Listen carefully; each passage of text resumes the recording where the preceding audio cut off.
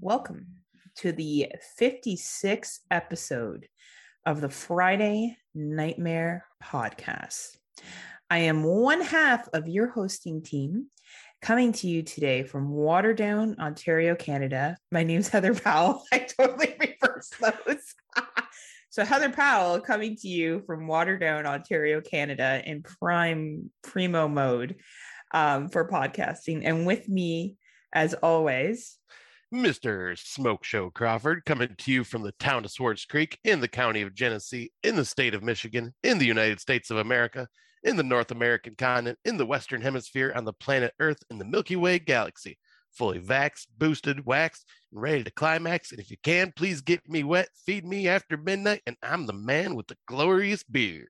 You are the man with the glorious beard. We were actually talking about you last night, Scotty. Oh, boy. Me and my girlfriends, Amber and Ann, we were out for some drinky poos and some pizza poos. Not pizza poo. Oh, that's Pizza really poo. bad. Pizza. We were celebrating. My friend Amber has been doing full-time work and full-time school, and she's a mom.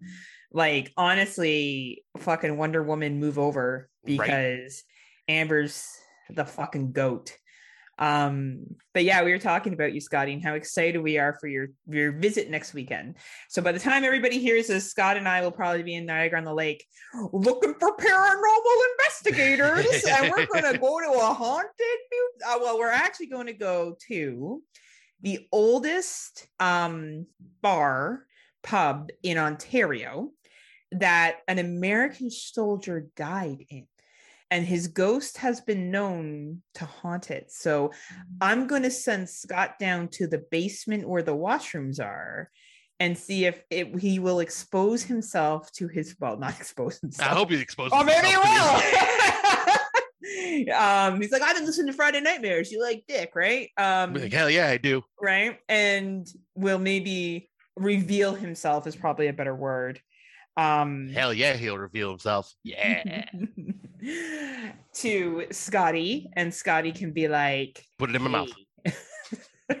It ends up being like some busboy, and he's like, what the fuck is going on?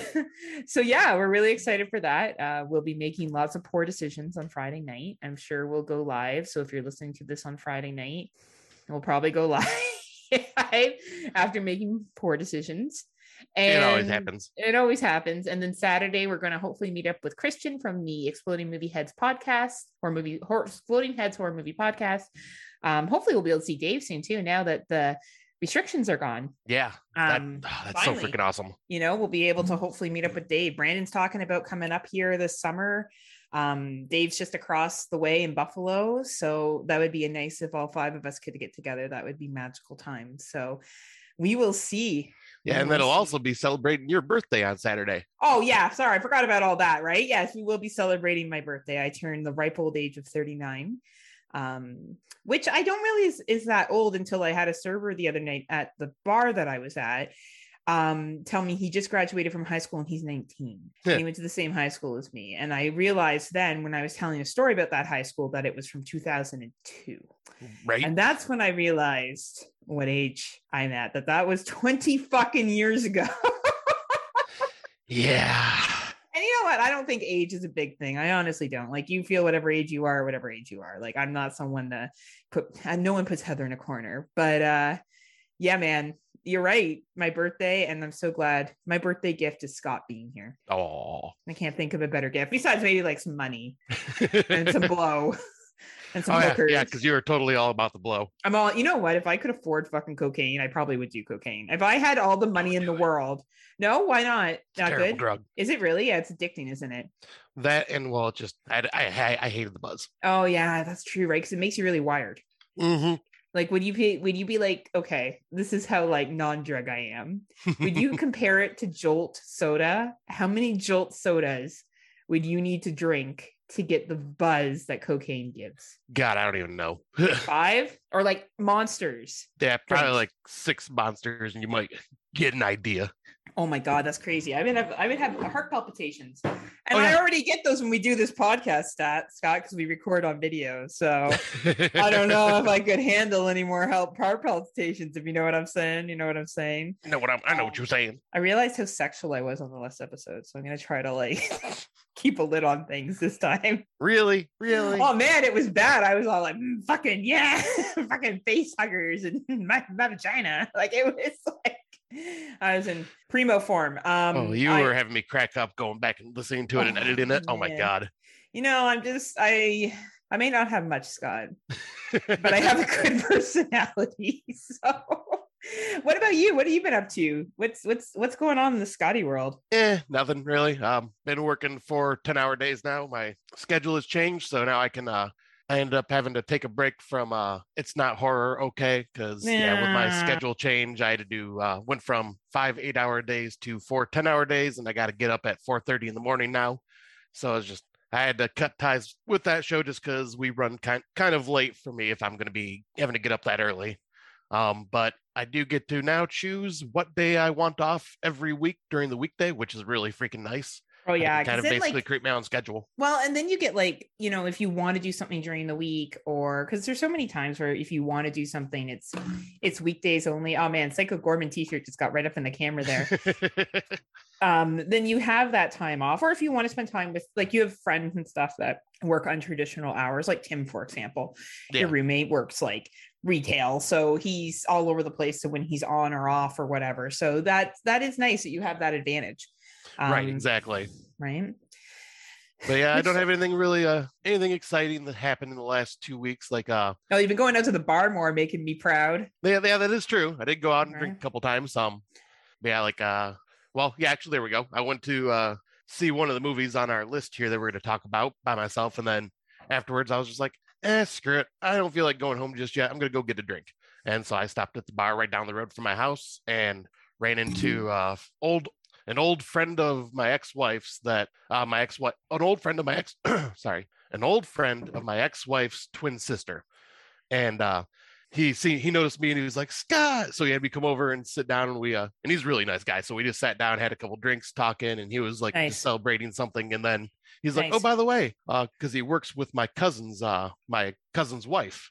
And he's like, oh, by the way, Christy's going to be coming over here with your cousin. I'm like, oh, no shit. So I just stayed. And next thing you know, it was like me going from, I'm going to sit at the bar and have one drink by myself, ended up turning into, oh, I'm sitting around chilling with like 10 people, my cousin and his wife, and had about 4 drinks.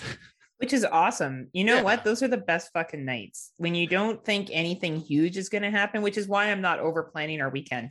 This is the first weekend that I have not over planned. The Scott is coming up. My news come up 2 weekends only, but this is the third one and I haven't over planned it. We literally may go to a donkey sanctuary, which is 10 minutes away from my house, or we'll go see Christian. Both are seeing pets and petting a donkey. So either way, we get that experience. And then the Sunday or the Friday, we're just going down to Niagara on the Lake to have a drink at this inn and walk Scotty around in case he decides that he ever wants to go there for a trip with somebody someday. Right. I am not I've been to Niagara on the Lake so many times. People fucking love it. Honestly, Scott, I know you're gonna be like, oh my god, it's so beautiful. Oh, I'm gonna be like, yeah, it is. And then like, fucking Niagara on the Lake. Like everyone loves Niagara on the Lake. Everybody. Like they love Niagara Falls. Everyone loves that shit too. Oh yeah. So that will be, it's good that you've been warming up with your drinking because I don't want to overwhelm you. Oh, and also that same night, I have to give a shout out because when I was going to see X, there was 4 people in my theater, unfortunately, on a Saturday night. So really unfortunate because there were only 4 people in the theater. But one of the people, I'm just sitting there while the trailers haven't even started yet, but all of a sudden I hear Scott. I look up and there's a guy. I'm like, I could barely see who it is just because it was dark in there. And I'm like looking, and all of a sudden, hey, it's my buddy Kenneth from the old Horror Drunks podcast, my old co-host, who I did not know was in the area anymore. I thought he had moved away to another state, and we had just kind of lost contact. So it was really cool seeing him and getting caught up with him. Like, That's I had no awesome. idea he was around. Is he interested in joining Friday Nightmares? I have no idea. You need to put it out to him and be like, so I got this chick. I've been trying to get rid of her. Well, would you be weren't interested? you the one trying to get rid of me after watching a certain movie yesterday? You know what? I kid. That was Father's Day just represents Canadian culture at its finest. That's exactly what we do up here. So I was just really glad to see a movie reflecting life. Yes, we will be on a guest spot. So for those of you who don't know, we will be on, okay, let's see if I can do this. The Internal Darkness of the Not So Spotless Mind podcast. You did. With Kate and Matt. I can't call them the C words because they're not our Aussie friends, but they're going to have us on. And we're really pumped. And whatever the two movies that we're covering, I don't think it's a secret. By the time people listen to this, that show should be out. It's Cemetery Man and Father's Day, and Scott picked them. And I watched Father's Day yesterday, and literally throughout the day, I was like, why? Honestly. Oh my God, Scott. Because it's amazing. And you know what? Here's the thing. For such a confusing movie, like you can follow the plot. Like it is the most confusing, clear movie I've ever watched before in my life. It like totally is. It's random, but you're like, oh, I get what's going on though. Like I actually get this. Like I'm not confused. I understand the plot, behind this. And it has a really high rating. It has something like a 3.4 rating on Letterboxd. Yeah. Like it. Once again, I like in my post, I put Astron 6 as just that can do no wrong. And yeah, like, I freaking love like what they do. They just do such random shit. They really do. It's like our podcast. Also, we do such random shit like Children's Shudder. I appreciate a couple comments I got back about Children's That was Shudder. amazing. I am very excited to offer Children's Shudder coming soon. I want to traumatize as many children as possible. Okay, actually, I do have a story about children. It's not traumatizing. So my friend's son, Liam is his name. He actually he did the song for us. So our intro and outro song, Liam did for us. Yeah. And he's 12 now. So he's like cool and shit, right? So, but he's still really, really sweet. And him and I both have like animals and shit like that in common. Anyway, I digress. So he used to video chat me all the time randomly. He would just call me and he would just like be like, Auntie Heather, like, I don't know, and just like talk typical kid shit, right? So he doesn't do that anymore because he's 12 and, he has his buddies to talk to and he doesn't want to talk to his lame ass aunt. But Thursday night, he messaged me a meme and, asked me if I got it, which I did break it to him that I did get it. But like, I could not respond to it. Like, I was so thirsty for this kid messaging me. Like, there could have been 15 dudes blowing up my phone being like, you're the most beautiful woman in the entire planet. And I would have not given a shit because Liam sent me a meme. Like, my friends' kids take priority. And I realized at that moment, they take priority over fucking anybody else. I'm not gonna lie. Like, because they're all gonna have social media one day, even the young ones, and guaranteed they'll be messaging me or they'll want a video chat. Like, I could be in the middle of like, I don't know, the most important thing of my life, and I'd be like, I could be having sex, and I'd be like, look, we need to stop. I need to go put some clothes on. I need to talk to Liam because he's calling me, and that's important. Like, it just the world stops for my friends' children. It really, really does. So it made my night so much that I thought about it the next day and messaged his mom to tell her how much I appreciated him sending me a fucking meme. Now I get why moms like it when their kids call them. Even though these aren't my kids, it just like lifts me up. we have a friend of the podcast, and won't say who he is. He knows who he is.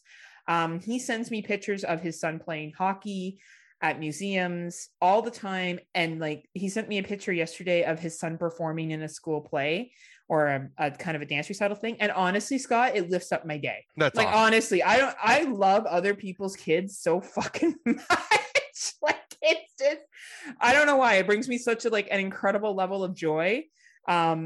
Maybe because I can love them and then go home and sleep. I don't know if that's really what right. That could be right. But I just honestly, the world stops when they get Messenger and they message me. Like, that's it. Nothing else matters, and I need to respond to them. Like, it doesn't matter what else is happening. So I'm hashtag like, what's the word? Thirsty for my friends' kids. Like, they get my full attention all the time. Whenever they're around. That's it.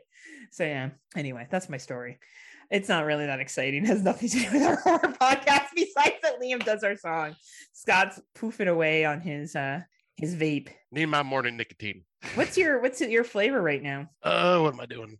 Pear, green apple, peach. That sounds delicious. Wow. It's very tasty. Yum. Well, I guess we should get into our movies. So we're not here all day. I do have to go partying tonight. I am making up for my double lockdown birthdays 2 years in a row. So tonight I'm going to Club 54 and I'm going to get fucking trashed. Hell yeah. Proud of you. I know, Scotty, I wish you were here. I wish you lived close enough so we could do double down birthdays. Oh, that would be so freaking awesome. Now your liver would be like, my liver would be like, what are you doing? Why have you made these life choices? But anyway, why don't we start the first one? Because you saw this first and then I saw it. So I'll let you take it off. Oh, yeah, I'll take it off. Yeah. Woo! Getting all sexy in here. Hot up in this bitch. All right, so let me pull it up real quick. Oh yeah, he's pulling it up real quick. Yeah. Phil Ray, you ready? Scott's pulling it up for you. Give you some of that smoke show goodness. That's all right. All right, so the first film we're going to talk about is directed by Ty West, and that is the film X. In 1979, a group of young filmmakers set out to make an adult film in a secluded farmhouse in rural Texas. Their reclusive elderly hosts take a special interest in their young guests, and as night falls in, the couple's leering interest takes a violent turn. Man, so I watched the trailer for this when it was first released or whatever, and I'm like, ooh, this definitely has Texas Chainsaw Massacre vibes to it. You weren't like, it's A24? Well, I was kind of shocked it was A24 because this is not your typical type of A24 film where it's, not the art house style, dramatic. This is more of a full blown freaking slasher. It's, but yeah, I went into it going, okay, so I'm expecting this from the trailer, and no, it's not what I got. I mean, obviously the Texas Chainsaw Massacre vibes were there, but what they were showing in the trailer, because A24 is great at misleading the fuck out of you in their trailers. Yeah, they like to play games at A24. Yeah, and I love it because that you love that. Anyway. Yeah, well, I love I'm just teasing you. We all love games. I love games. Yeah. But no, I love that because most trailers spoil the shit out of a movie and everything, and what you're gonna go and expecting. Yeah, A24 is just well, we're gonna show you the movie, but we're gonna show it in such a weird edited way that it makes you think something else is happening. And I love that. I agree. So yeah, I was excited going to see this, and this is the movie that I ran into my buddy Kenneth from the Horror Drunks podcast. But yeah, I was freaking blown away by this film. It was more than I expected. For one, I was like, I need to see this in theaters because this is not your typical theatrical experience. Yeah. A porno type movie being made in a horror film. So there's gonna be tons of gore and tons of nudity. Sounds like something Rob Zombie would do. Kind of, yeah. Yeah, it does. Only there'd be a lot more fucking trailer trash. And, I'll say much better dialogue in this movie than that. Yeah, it'd be fuck this. And Sherry Moon Zombie would have been in it. Cunt. And Sherry Moon would be every female character she'd have to play. Yeah. But yeah, I was like, I have to go see this in theaters because just the fact that it's this type of film, it's not your typical theatrical experience, and I'm so glad I did because this movie was freaking awesome. It was super gory, had tons of nudity, lots of homages to lots of the 70s grindhouse feeling. Very 70s grindhouse feel to it. Yeah, it nailed that aspect. This is what I could have seen this being one of the double features in the grindhouse theaters back in the day. Absolutely. But yeah, Ty West freaking did it again. This movie is incredible. It is right now tied for my number one with The Cursed. I love this movie. And yet again, two independent films. Yep. This was an art house slasher. I never thought I would see an art house slasher. There's one scene that's my favorite that has Don't Fear the Reaper playing. That was probably one of my favorite sequences. Yes. I did find parts of it dragged out a little bit personally. That doesn't mean that other people found that. It was just me. But the acting is great. The dialogue is great. I think I was looking for a little bit more reasoning, but I don't think they wanted to give you that, and that's there's my a reason own, for that. Of course, right? That's my own preference. But this movie was high quality at 106-minute runtime. It will definitely be gracing many people top 10s this year, and as it should. Yeah. You know, it's a great, great film. Is it my favorite film of the year? No, but that doesn't mean it's not solid. You know, like we Right. rewatched actually a film last year that I wasn't super high on. I rewatched it again, and you know, I respect it a lot. I respect what it did. I respect the dialogue. I respect it. It just wasn't for me. And this one really wasn't 100% for me, but a very, very strong recommend. Though I'm going to call it out. Tim Davis, you didn't rank this film on Letterboxd. And now I got to go back and listen to your episodes because I've been listening to Wrestling for Dummies because I wanted to see if I won the belt. I didn't, which is fine because Rob Humphrey, I'm coming for you. And you and me both. We're going for Hungy's belt. Here's the thing, Hungy. I haven't watched Raw for 3 years or SmackDown, and I still guessed 24. I got 24 points, and Rob Humphrey got 28. Oh wow, good job. So you know, all I had to do was read the results from Raw and be like, get some of the stuff that was going to happen. Anyway, that's wrestling. That's not here nor there. But this was actually a very, very good movie. I'm glad it came out. And yet again, if it's still in theaters near you, please go support it. It is on Amazon Canada, so you can rent it on Amazon Canada. And I think it's worth any rental price that you pay. Yep. And I have to say this, apparently, if it is in theaters for the American audience, because apparently it's only in America, stay for the end credit sequence. Not in Canada. There's no fucking end credit sequence, so don't bother. Yeah, I was gonna say, apparently that's why I'm saying only in America, because even Tim Davis, he said he sat through the credits all the way to the very end and there was nothing. Tim and I were both sitting there respectively. Him in Australia, Tim Davis from Horror for Dummies. And I was sitting in, you know, Ontario, Canada, and I was like, what the fuck? And he was probably like, what the fuck, mate? Yep. Hi, Tim. Did you hear what I said there? Am I still rude, Tim? Am I? I love Tim so much. He's such a nice man. Honestly, as much as we tease them, him and Daniel, fuck, they're fire. Oh, they're amazing. You guys want to listen to a good podcast, please? Horror for Dummies, man, any day of the week. And also like the Horror Returns. Lance is also another one that's fucking hilarious. Lance is really funny. He says really funny shit. So anyway, please listen to those guys. They've also been ranked on lists before that Scott and I have never been on. So right. They are definitely better podcasts. So the next one is You Are Not My Mother.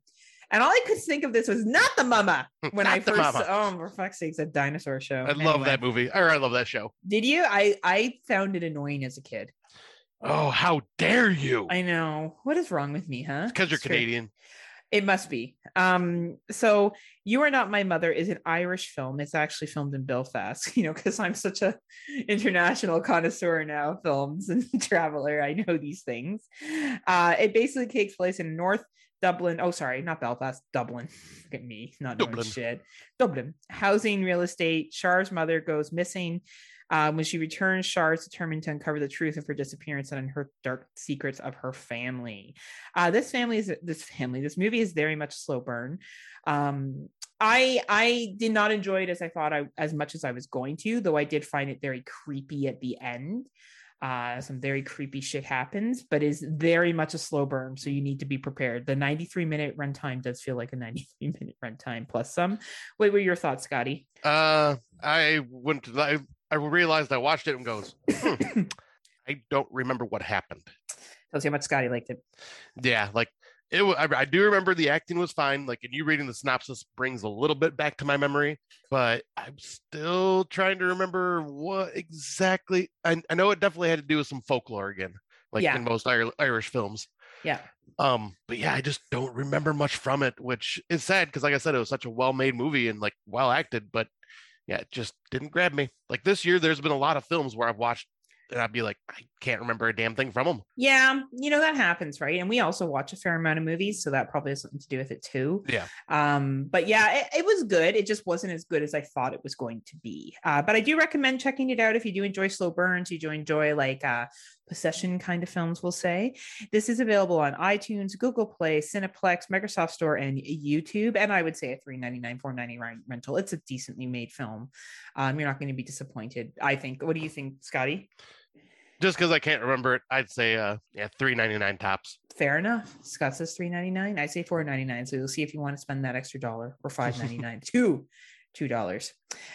Did you watch the next one or no? Nope, I have not watched the next two. Okay, so Night's End is on the Shuddy, and not the children's Shudder, just so we're clear. Regular Shudder. An anxious shut-in unwittingly moves into a haunted apartment and hires a mysterious stranger to perform an exorcism, which takes a horrific turn. This film, I think, was filmed in quarantine. I really think it was one of those quarantine films because a lot of it does occur through Zoom that this individual is communicating with, or like an online messaging board, and he makes YouTube videos and stuff. It's an interesting concept, but the ending gets kind of wonky, like kind of is a little silly. And it kind of starts off being really creepy, and then it kind of just gets really dumb. And it kind of has an ending that reminds me of One Bedroom from last year. Like 2 years ago. Yeah, 2 years ago, but not One Bedroom, but it's like the similar theme to that, and like some other shit, which doesn't make a lot of sense. Anyway, I feel like this movie was trying to say something that I just wasn't catching. But it's an 81-minute runtime. It doesn't overstay its welcome. It's available on Shudder and AMC Roku Premium channel. I would say if you have Shudder and you're looking for something to watch, it's not the worst movie you're ever going to see. If you like the whole ghost and haunted house movie, then you're probably going to like this. But I wouldn't say it's like the best. So the next one is So Cold, the River. This is a movie that you will like, Scott. Really? Yeah, I really think so. I will be shocked if you don't. So this movie is a 93-minute runtime. Some Past Won't Let Go. A documentary filmmaker researches on a town's mysterious benefactor, unearths an unexplained evil while staying at a local resort. It's actually a hotel, but that's fine. This is another ghost story film. The main character in it is actually quite a good actress, Bethany Joy Lisa. She's really, really good. She was in Thinner. She hasn't done much else. She's done a lot of Hallmark movies and stuff, and I think that's really a shame because she actually wasn't that bad of an actress in this at all. It's very much a slow burn ghost story. It does feel a little lifetimey at times, but that changes dramatically when she ends up at the hotel. So I did enjoy the story. I did enjoy the whole her being making a film documentary about this gentleman and the legacy that he has of this town. I thought it was quite entertaining. It is available on iTunes, Google, Cineplex, Hoopla, and YouTube. Hoopla. I would say a $3.99 rental again. I don't know if this would be on people's top 10s, but I do think it's a quality film. And I don't think it's getting the push that people that it needs. And I think it has a lot to do with the cover and the name, but it's a really well-made film. A lot of money was put into this movie. So there's a budget behind it and it was entertaining. All right, sweet. I'll have to check this one out then. Yeah, let me know what you think. I definitely will.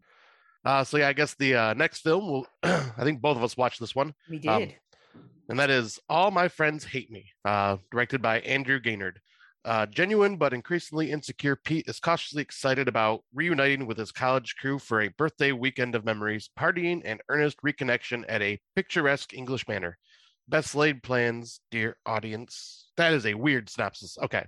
But anyways, I found this to be fairly entertaining. It's been like, I think I watched this in the beginning of like right after we recorded the last episode, so it's been a hot minute. Yeah, so it's a bit fuzzy in my head right now, but yeah, it definitely like plays out like this guy is just like paranoid of everybody making fun of him, and like he's just kind of taking everything personally. And he brings up what's his fucking work all the time as oh my gosh, like he's totally every 5 minutes he's like, when I was away working with the kids. Yeah, that's pretty funny. Oh yeah, like, and it's definitely like a horror comedy. Like, well, I'd say this is more like a drama comedy, little bit of horror mixed in. Like this is very borderline. Yeah, I agree. But I found this one, the dialogue I found very well done. The acting I thought was really good. And I found it pretty damn entertaining. Like this won't be in the top 10, but this was like a fun watch for me. See, this was a top 10 contender for me. Really? It hit my sense of humor. I thought it was really clever on how they painted what the friends were up to. And then there's a really awkward third act. Like there's a situation that happens and I was like, what the fuck is happening right now? I can't believe this is happening. And it's horror in a sense, but it's very comical horror and it's very light on the horror. But I really enjoyed it. I thought it was really funny. It ticked all the Heather, boxes for tone of the sense of humor, what they were joking about, even like the plot. Like I just thought it was so that real dry sense of humor and funny shit that happened just killed me. Like the one dude that does blow the entire time was hilarious. I thought Blow a lot in this episode, but like that guy was hilarious. And then like, and the fact that he kept bringing up his missions trip was really funny too. Like every 5 seconds he would be like finding a way to work it into the conversation. It was really, really funny. We all know people that are like that. If they're like, that's like me trying to bring up our my podcast in any conversation. Oh, yeah. You know, I'm a podcaster, right? Right. Well, and that at least is interesting. I think not that, yeah. Anyway, it's how this guy brings it up. I should, do missionary work. I'm not slagging on you. He likes doing it missionary style. Yeah. Maybe he does too. I don't know. That could be the case. We don't get that brought up in here, but that could definitely be the case. A lot of people do. That tends to be a lot of people's favorite position. Yep. Right. It's easy to do, easy to get into. Just like me, I'm easy to do. No fuss, no muss. Right. See, I'm the one that could be sexual this episode. Yeah, like really, I'm all like, gosh, Scott, leave something to the imagination. I ain't leaving shit to the imagination. You want imagination? Let me take you there. Let me take you to my imagination land, baby. Yeah. Just you wait, Kate and Matt. You don't know what you're fucking getting into with us. We are so sorry. Oh man, I can't wait. It's gonna be great. Yeah, it's gonna be a lot of fun. Running your smack mouth. We'll see how it goes when I show up at the UK because I'm actually going, Matt. So be careful. All right, so this movie, All My Friends Are Dead, is available on iTunes. Or sorry, All My Friends Hate Me. Not All My Friends Are Dead. That was from last year. All My Friends Hate Me. iTunes, Google Play, Amazon, YouTube, and Cineplex. I agree that it's worth any kind of rental if you like horror comedies, if you like British style humor. Yep. You really got to be into British style humor. If you're not, skip over this one because you're not going to like it. So save yourself the time. I agree. Like, I think this is worth like pretty much any rental price because it's a fun watch. Like I said, it won't be in my top 10, but like I still had a lot of fun with it. I'm going to let you introduce the next one because I know you haven't seen the one after that. And then you have so you go ahead. All right. So the next one is called Barbarians, which when I seen the name, I was just like, ooh, fantasy possibly. And then I seen the cover and I'm going, oh, no fantasy. You mean this wasn't your fantasy? Oh, maybe it was. Let me get the director's name real quick. Directed by Charles Dorfman. A civilized dinner party in a country house sees 4 friends, Lucas, Adam, Chloe, and Eve, coming together for a birthday celebration. As the night progresses, secrets and lies force themselves into the light and polite pretensions are dropped. A knock at the door reveals 3 masked intruders with an agenda of their own. And yeah, so this film stars, what the hell? I can't remember. Okay, let me pull the actor's name up because he Tom is also Collin? from, huh? Tom Collin? Maybe. Ewan Ryan as Adam. Okay. He played Ramsay Bolton, one of the most vicious fucking enemies in Game of Thrones. Like, he was a fucking mean bastard. To see him in this film as kind of more of a docile, just nice, quiet guy that just kind of has like his moments of snapping. Like, it was interesting to see him play like a completely different style role because he was sadistic as fuck in Game of Thrones. And this I will say with this film, like the acting was really good. I loved a lot of the dialogue between all the characters. Like, it was definitely building up that tension of like secrets being kept quiet. I loved this film up until the third act when the intruders show up. Bang, bang. Like, I was so invested, but once those intruders show up, it just fell flat for me. It went from a movie that you thought was about something else. Yeah. Like Vivarium vibes is what I was getting. Yeah. Right. With what they were setting out about certain things about where this like establishment was. And then, you're getting a little bit of the Invitation vibes with the conversation and shit. And then it turns into like fucking home invasion stranger shit, purgy stuff. Yeah. With what would you call that? In a motive that really didn't need to do what they did. And it went too fast. Like, there was really no tension buildup when all that happened. Like, the tension buildup was the stuff going on between the friends and that building up. That was good tension. Yes. But then when the third act hit, there really just was nothing. I agree with you 100%. It was a movie that could have been really great, but it was just average. I could rewatch the first two, or I could rewatch the first and second piece of this film over and over and over again. I loved it that much. Yeah, the dialogue's really good. Yeah, that third act though, no. What reminded me? I remember we saw that movie about when the couple goes to the Airbnb, and it came out in 2020, and And like it had like you find out people are cheating on each other and like all this other shit and like and then like it turns into a home invasion film. Yeah.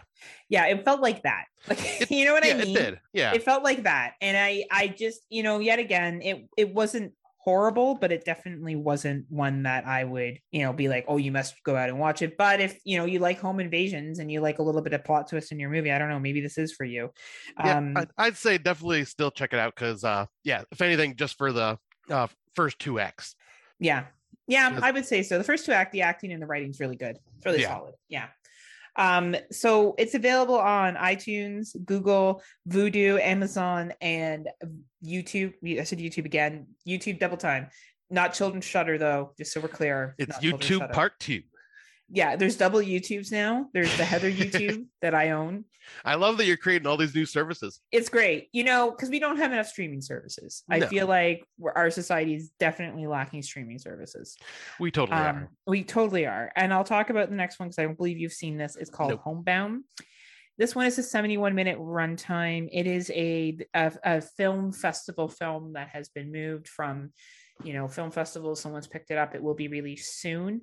I think this is going to be released on the Shuddy later this year. We just happened to have a screening from a good friend's Plex. It's a 71-minute runtime. It's not a bad film.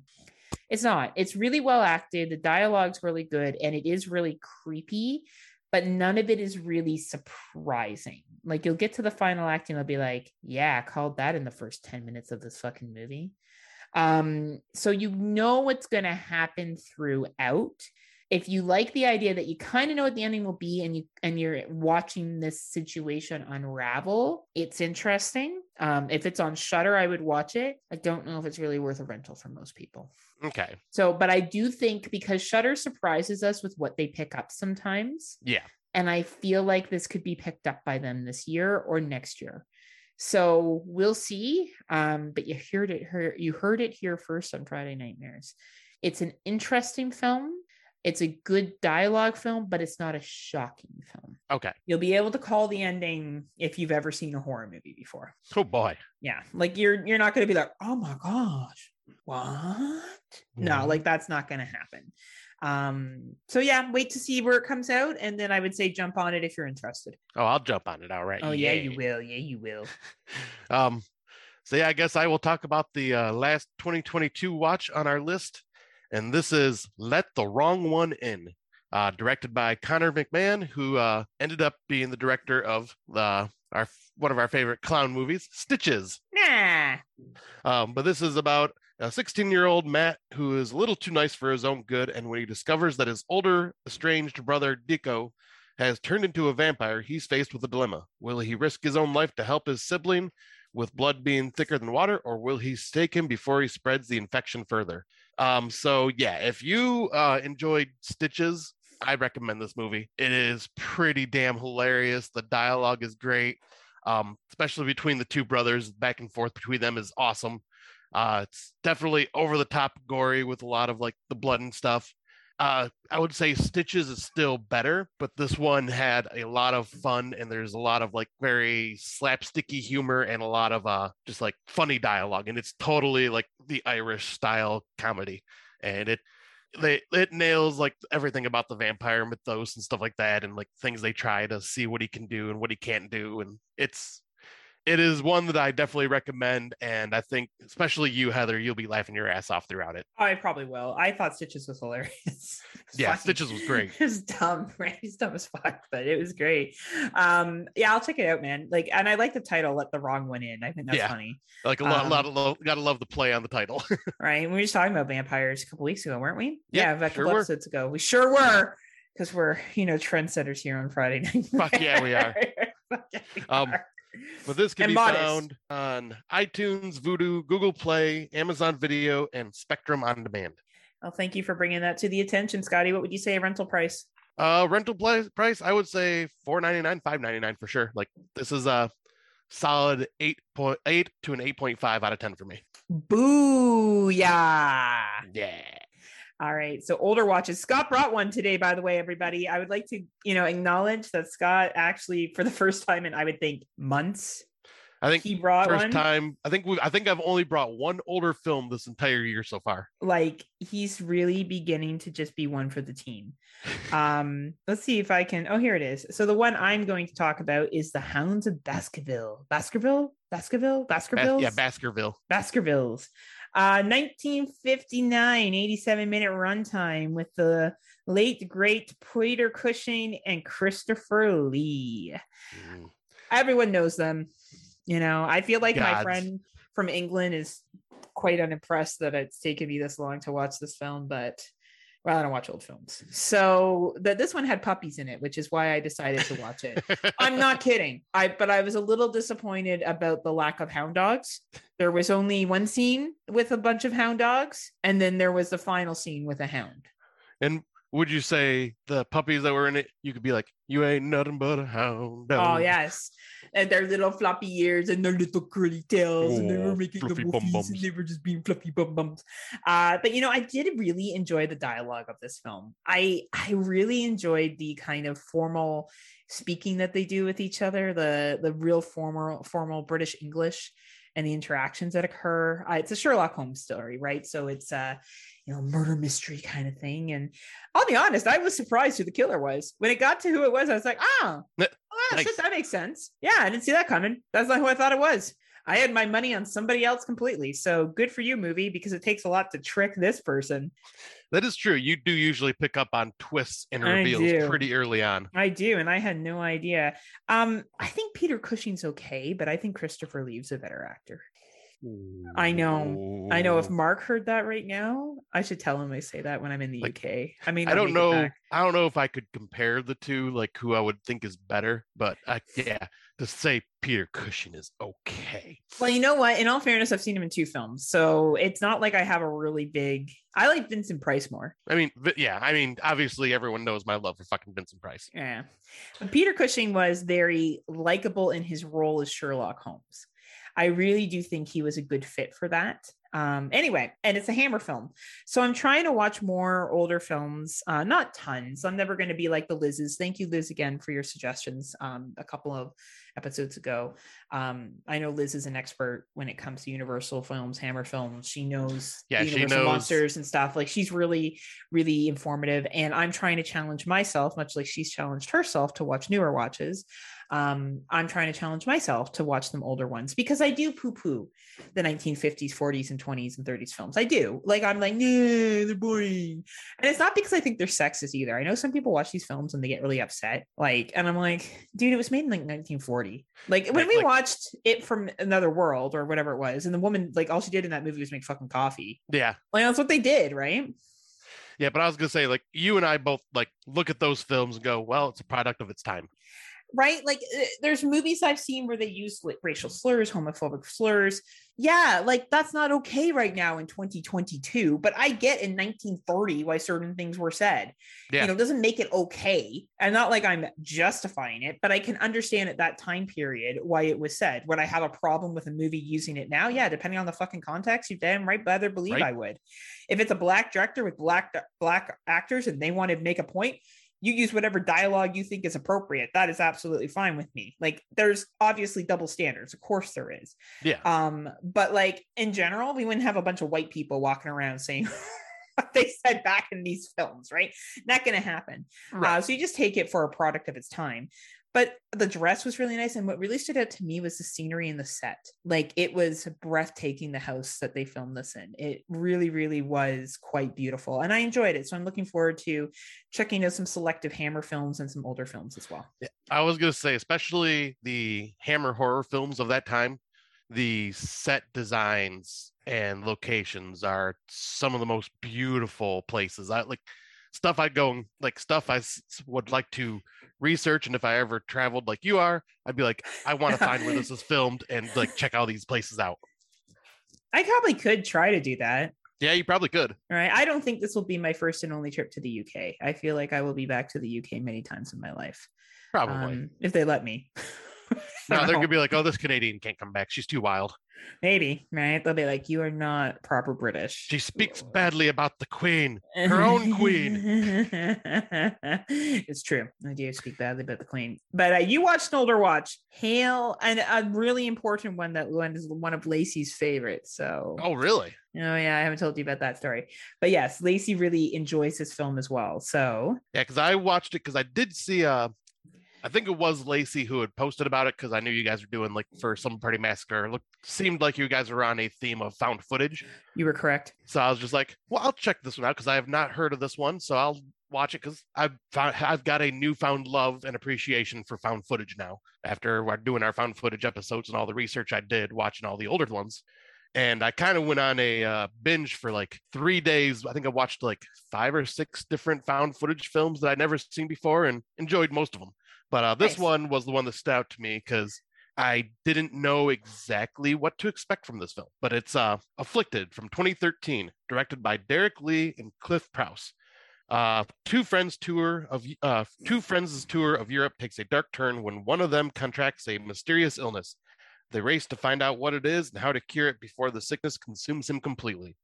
And this kind of plays out like the whole social media thing. They're documenting their trip around the world and stuff like that. And then, one guy ends up hooking up with this girl at a club, and he wakes up and has like this puncture in his arm. And then all of a sudden he's like starting to get sick and starting to act weird and can't eat. And like, I didn't know where this film was going to go. I'm not even going to spoil that because I mean, I know it's an older watch, but for people who haven't seen it, I expected it to go a different path. And then when it revealed what it was, I was just like, oh shit, okay.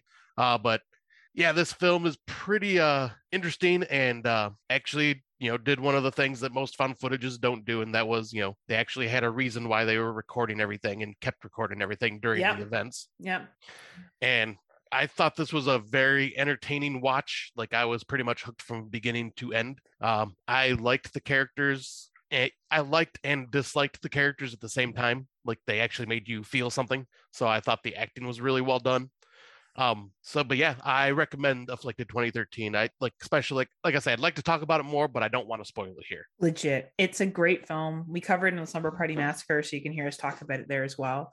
But yeah, it's a really solid found footage film. Check it out if you haven't had a chance to. You'll really, really enjoy it. For what's new, I brought to our what's new section a documentary I saw on Netflix. And it was called The Worst Roommate Ever. And it's a limited series documentary. And it's only 4 episodes. But, the 4 is a part 1 and part 2, the 4th episode. But it talks about situations of roommates. So there's a story of the older woman who killed a bunch of her tenants for life insurance policies and collect their pensions and shit. Yeah, and got away with it for years because she was old. There's another one about a guy who basically tried to murder a girl. He ran a boarding house in Costa Rica and tried to murder somebody, and then a roommate situation that went really bad. And then a bunch of stuff about squatters and people who have responded to ads, moved in. And I guess in the States, there's some laws that once you get your mailing address, like mail sent to that address, it doesn't, you live there and you can't just evict the person. Yep. So you can be stuck having them there forever. Yeah, and it makes me wonder if I can't remember if it was in Detroit or not, but there was a story of this couple went on vacation or something like that and came back, and there were squatters there that had changed their address to that house, and they were forced to be roommates with them in their own house. Which is crazy. Yeah. Right? Like, I don't get how that law exists, to be honest with you. That makes no sense to me. Really fucking weird. So anyway, this series is horror adjacent because it's real life horrors. And I can't think of anything scarier than people squatting your house and like you get stuck living with them. Like that is fucked to me in right. So many shape, ways, and forms. But yeah, if you're looking for something that's real life that, does happen and how you can avoid it, I recommend the series. It is on the Netflix. Nice. Yeah, I'll check that out because that sounds interesting to me. It was interesting. Yeah. But yes, the book I brought to the table for what's new is This Book is Full of Spiders. Seriously, don't touch it. That is the full title of this book. It is by David Wong, and it is the second book in the series of The John Dies at the End, the one I talked about on the last episode. So here's the synopsis, or what's on the back of the book. Warning, you may have huge invisible spiders living in your skull. This is not a metaphor. You will dismiss this as a ridiculous fear-mongering. Dismissing things is, in fact, the first symptom of parasitic spider infection. The spider secretes a chemical into the human brain to stimulate skepticism in order to prevent you from seeking a cure. That's just as well, since the cure involves learning what a chainsaw tastes like.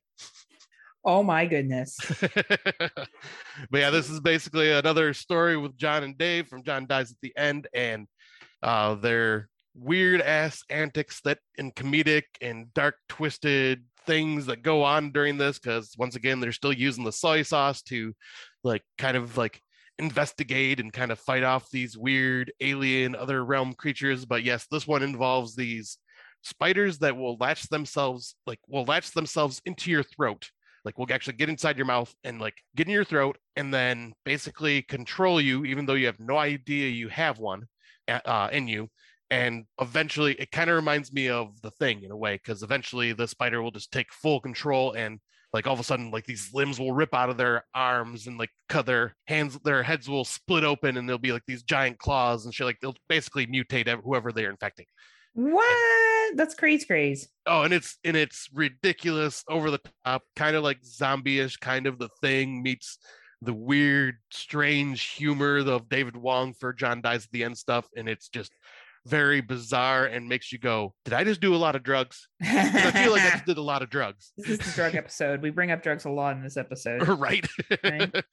But yeah, if you are into just something that they're just scratching your head, or you're just a fan of John Dies at the End, I highly recommend this book. It is fucking great. It's gory. It's over the top. It's ridiculous. It's everything I'd wanted it to be.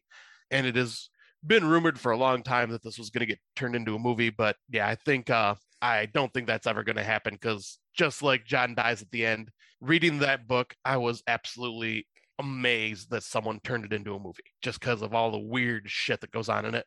And I would be amazed if someone ever turns this into a movie as well. It's crazy. Never say never. This is true.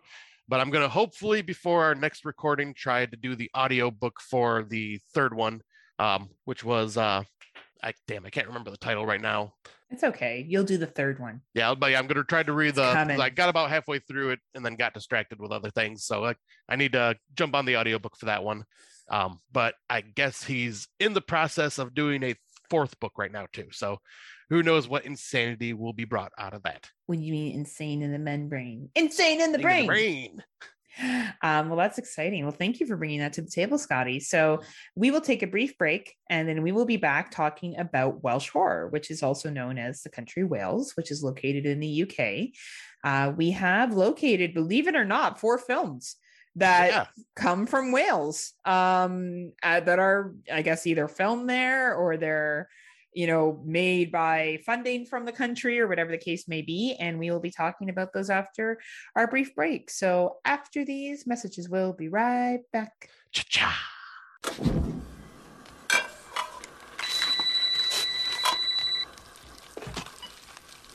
Hello? Hello, who is this? Who are you trying to reach? I don't know. I think you've got the wrong number. Do I? I'm gonna hang up. Wait, don't hang up. What's that noise? Popcorn?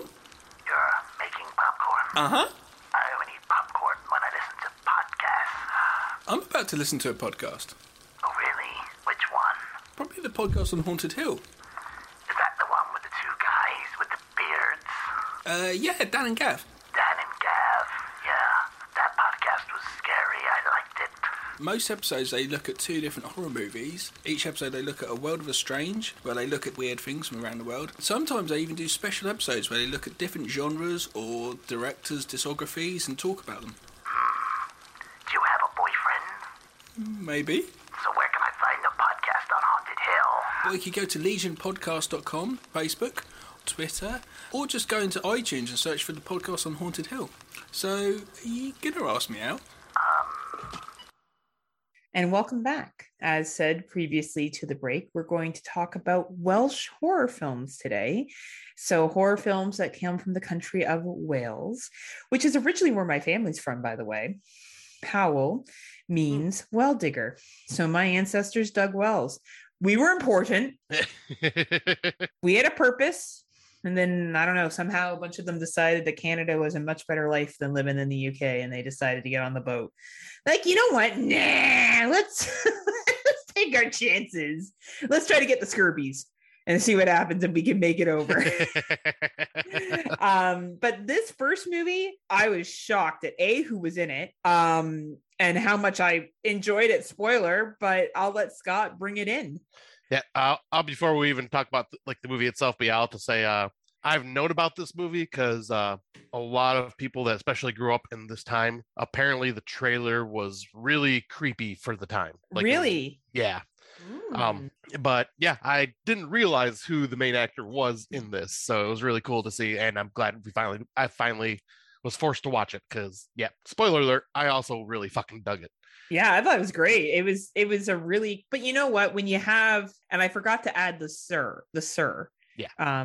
You know, but when you have this individual, it's hard not to have a good fucking film. Right. Man. All right, so yeah, let's just jump right into it. So the movie we are hinting at here is Magic, which was released November 8th, 1978. Corky, played by Sir Anthony Hopkins, a failed magician, adopts a new ventriloquist act with an abrasive dummy named Fats, and suddenly finds himself lined up for a television show. When the unbalanced Corky fears he won't pass the required mental exam, he runs away with Fats to his hometown where he meets an old love from high school, Peggy, played by Anne Margaret. Corky persuades Peggy to leave her loveless marriage, but Fats, who seems to be taking on a mind of his own, doesn't approve of the relationship. Fuck this movie, man. Yeah, this movie was incredible, and for a film from 1978, handled the mental illness topic very well. Yeah, and like I put that down to Anthony Hopkins' acting abilities. Like, yes. He just and I guess this is a loosely based horror movie. Some people could say it's a thriller. You know what? People would say it's a thriller because Anthony Hopkins was in it and they don't want to pretend that he was in a horror movie. But this is a right. horror movie. Yeah. You're talking about a dummy that may or may not be alive.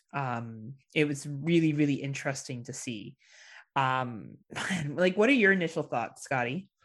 Well, my initial thoughts are, Anthony Hopkins, fucking amazing. Anne Margaret, amazing. The acting in this was just so well done. I loved the story of this, just like where you see him in the beginning, just trying his regular act and he's failing as a magician, and then decides to add Fats to his add to his act and bringing him out and like doing the ventriloquism with that, and like how it like became a success. And I love like how they pretty much hint right from the beginning, like, hey, we want you to do this television show, but we need to have you take a mental exam. And he's going, I'm not about that. And it kind of gives you a hint of something that may be going on that he's afraid to reveal. And I love that they kind of just put that out there right in the beginning, like, it's not a good idea. And yeah, because he freaks the fuck out about the possibility of having to do that examination. Yeah, like, to the point where it's like completely, like to a point where like, he could make a lot of freaking money and be super well off, but because of the examination, he's not willing to risk it. And I have a question for you. So through this, you know, you see him, he's failing as a magician. He gets this dummy. The dummy almost has like a personality. Like Corky is very mild-mannered, polite, logical, quiet, and Fats is like says what's on his mind. Doesn't give a fuck, wisecracking, flirtatious with the ladies. Do you think Fats was his alter ego, or do you think that it was something more supernatural? I think it was, I wouldn't even like alter ego, I would say, but I would say it's more just like, this is how Corky truly feels, but he is afraid to like express it himself. So being able to express it through the dummy is his way of being able to. He kind of reminds me of the this is where keyboard warriors started off type situation. Like you can hide behind the computer screen and talk a big game, but like in person, you wouldn't do that. That's a really good comparison, Scotty. You know, I'm on the opposite end though. I think it's supernatural because and this is a spoiler, of course, Corky, his agent comes out looking for him. His agent kind of catches him having this argument with the dummy, Fats, and, you know, is like, you obviously need help. He kills his agent and gets rid of the body. The husband shows back up of Peggy, and there's an altercation because the husband believes that they've had sex. They did, but they both lied about it. And he kills the husband because the husband finds the body of the other dude, and I forget what happens. There's a reason why he kills the husband. I think it's an accident, isn't it? No, because the husband finds out that the dead body they found was actually his agent. The agent, yeah. So he kills the husband, and Peggy's going to leave her husband, but she won't until he gets back. Long story short, as Corky dies, Peggy starts talking like Fats at the ending scene. Yeah, that is right. But I'm not saying you're wrong at all. I'm just saying that's what this film does. Like, this film makes you go, was it Corky's alter ego? And now because she's upset and been suffocated, she's now taken on that Fats ego, like alter ego. You know what I mean? Like, maybe she's now doing it by choice, or is Fats supernatural? And I think that's the best part of this film. It leaves you going, it could be either one. Like, it could be both of these people were repressed. They were both in unhappy situations. And the Fats character allows them to express their desires, their wants. Or Fats is actually a spirit, and that spirit is now gone into her.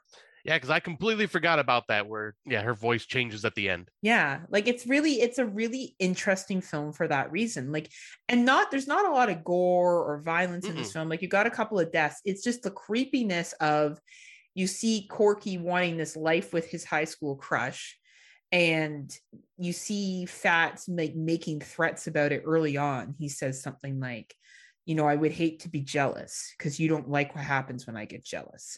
Yeah. Right. Yeah. And it's like, once again, like I love this film from the very beginning, because it's like, you don't even need the horror aspect of it to make this film good. Like, it's just the degradation of Corky's mind, and how he's just slowly slipping into just like, his mental illness, and like the interactions that's just done by Anthony Hopkins and the dummy. It's incredible to watch, like the performances alone, and it's just kind of eerie just watching like him suffering and having to go through this. And that's not even adding in the horror aspect of it, because that doesn't even come to like the third act almost. And it's just incredible. Like, the performances in this all around are awesome. It is. And it's a slow burn. It's almost a 2-hour film, but I get why it is. It does really build up the relationship aspect. And, when you got actors like Anne Margaret and Anthony Hopkins, you can have a 2-hour horror film. Oh, absolutely. Because they can pull it off, right? Yeah. Like, they can capture it and make you interested. And I'm definitely leaning more towards that it wasn't mental health. I think it was actually a spirit. And I have no proof of that. Like, honestly, I have zero, that it was an evil entity. And I think you're leaning more towards mental health, which it could be either or. And that's, as I said earlier, the best thing about this fucking film. It could be either or. You really don't know. And that's what I love about it. It's just like, because they do it in such a subtle way. Absolutely. And no, nothing about this is really overly Welsh or Wales. I think it was just filmed there. And that's why it's kind of seen as that. I didn't get any indication. Well, obviously Anthony Hopkins is British, so, maybe, being a local film or whatever, but unless there's something about, Welsh subculture that we weren't aware of, but I didn't catch on to anything that was. No, I really didn't either. But I think it was just maybe just filmed there. But I just realized all our movies, I think, have a flavor of mental health to them, don't they? And supernatural. Yeah, absolutely. Actually, wow. They're all mixed between, is it supernatural? Is it mental health? Yeah. Every single one of them makes you question it. Yeah. Wow. Wow. We didn't do that, but of course we did that. Yes, we did that on purpose. That was like totally our goal.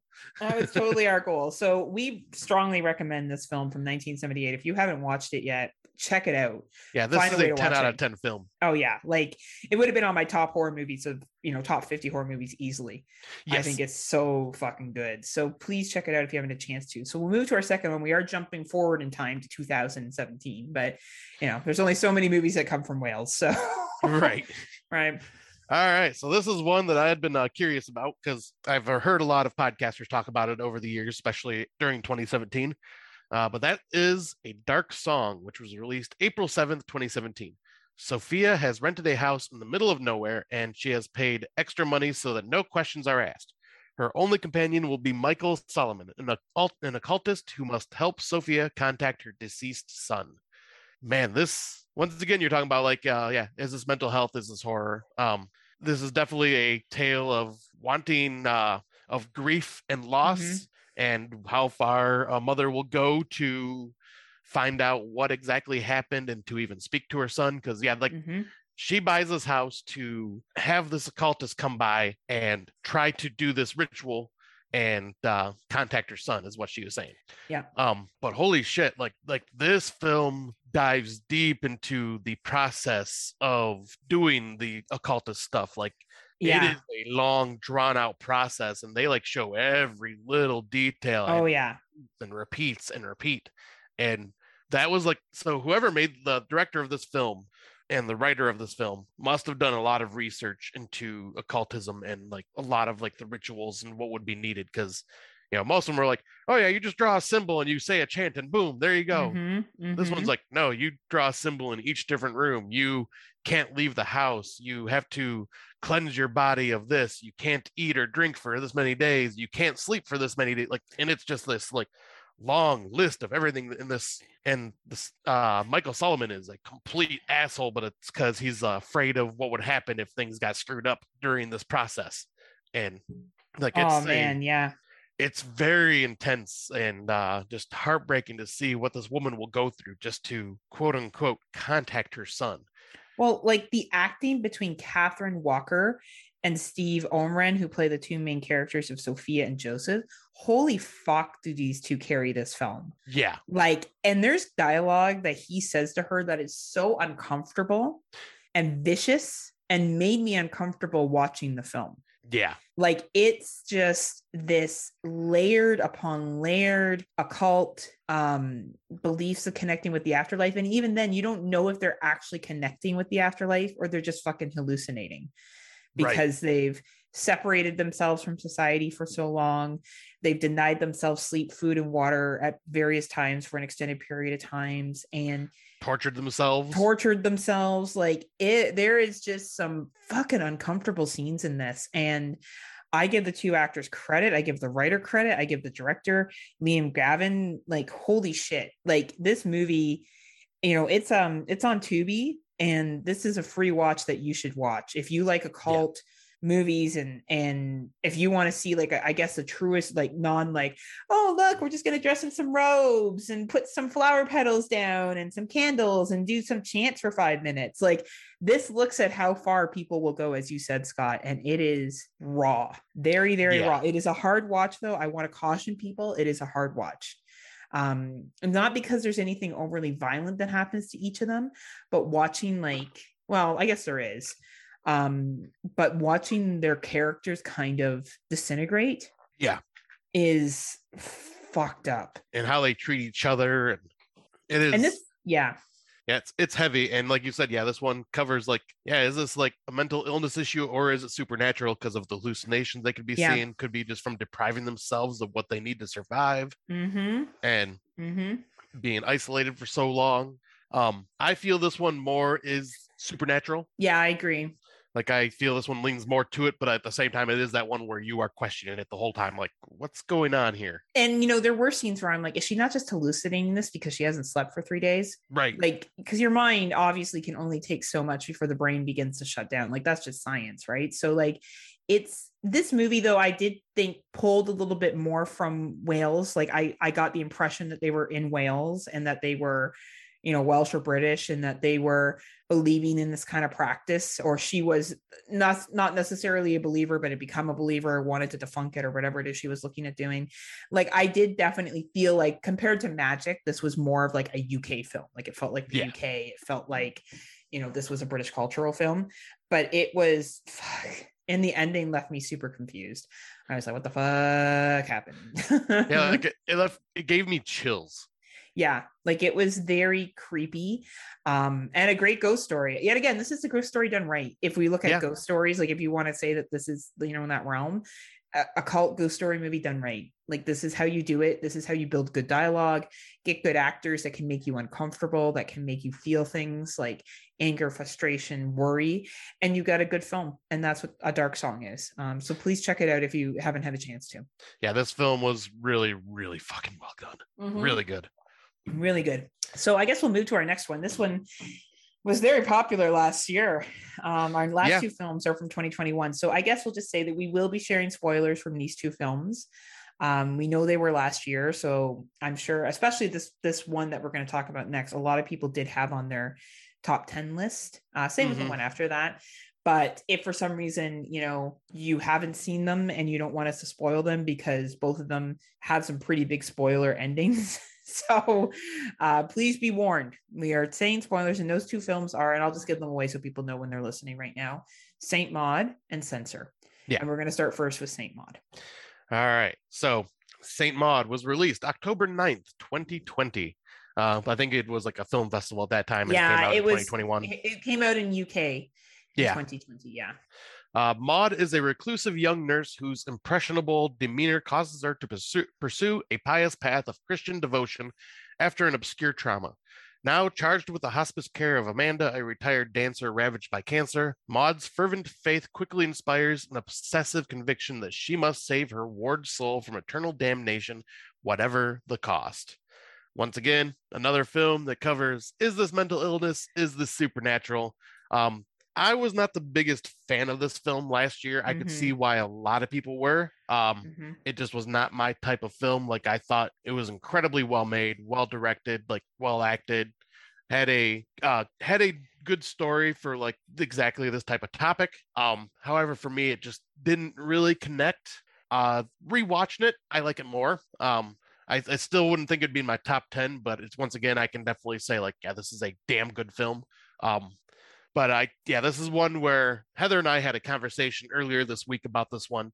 And I had talked about like, I feel this is once again a film where this character is suffering from mental illness, because anyone who is such a zealot of their faith to the point of what they do, what Maud does in this film, how she self-flagellates herself, how she punishes herself by putting like the thumbtacks in her shoes, and she walks around in them to punish herself for something she felt like her God would be upset about her for, and like forcing her religion down other people's throats and her beliefs.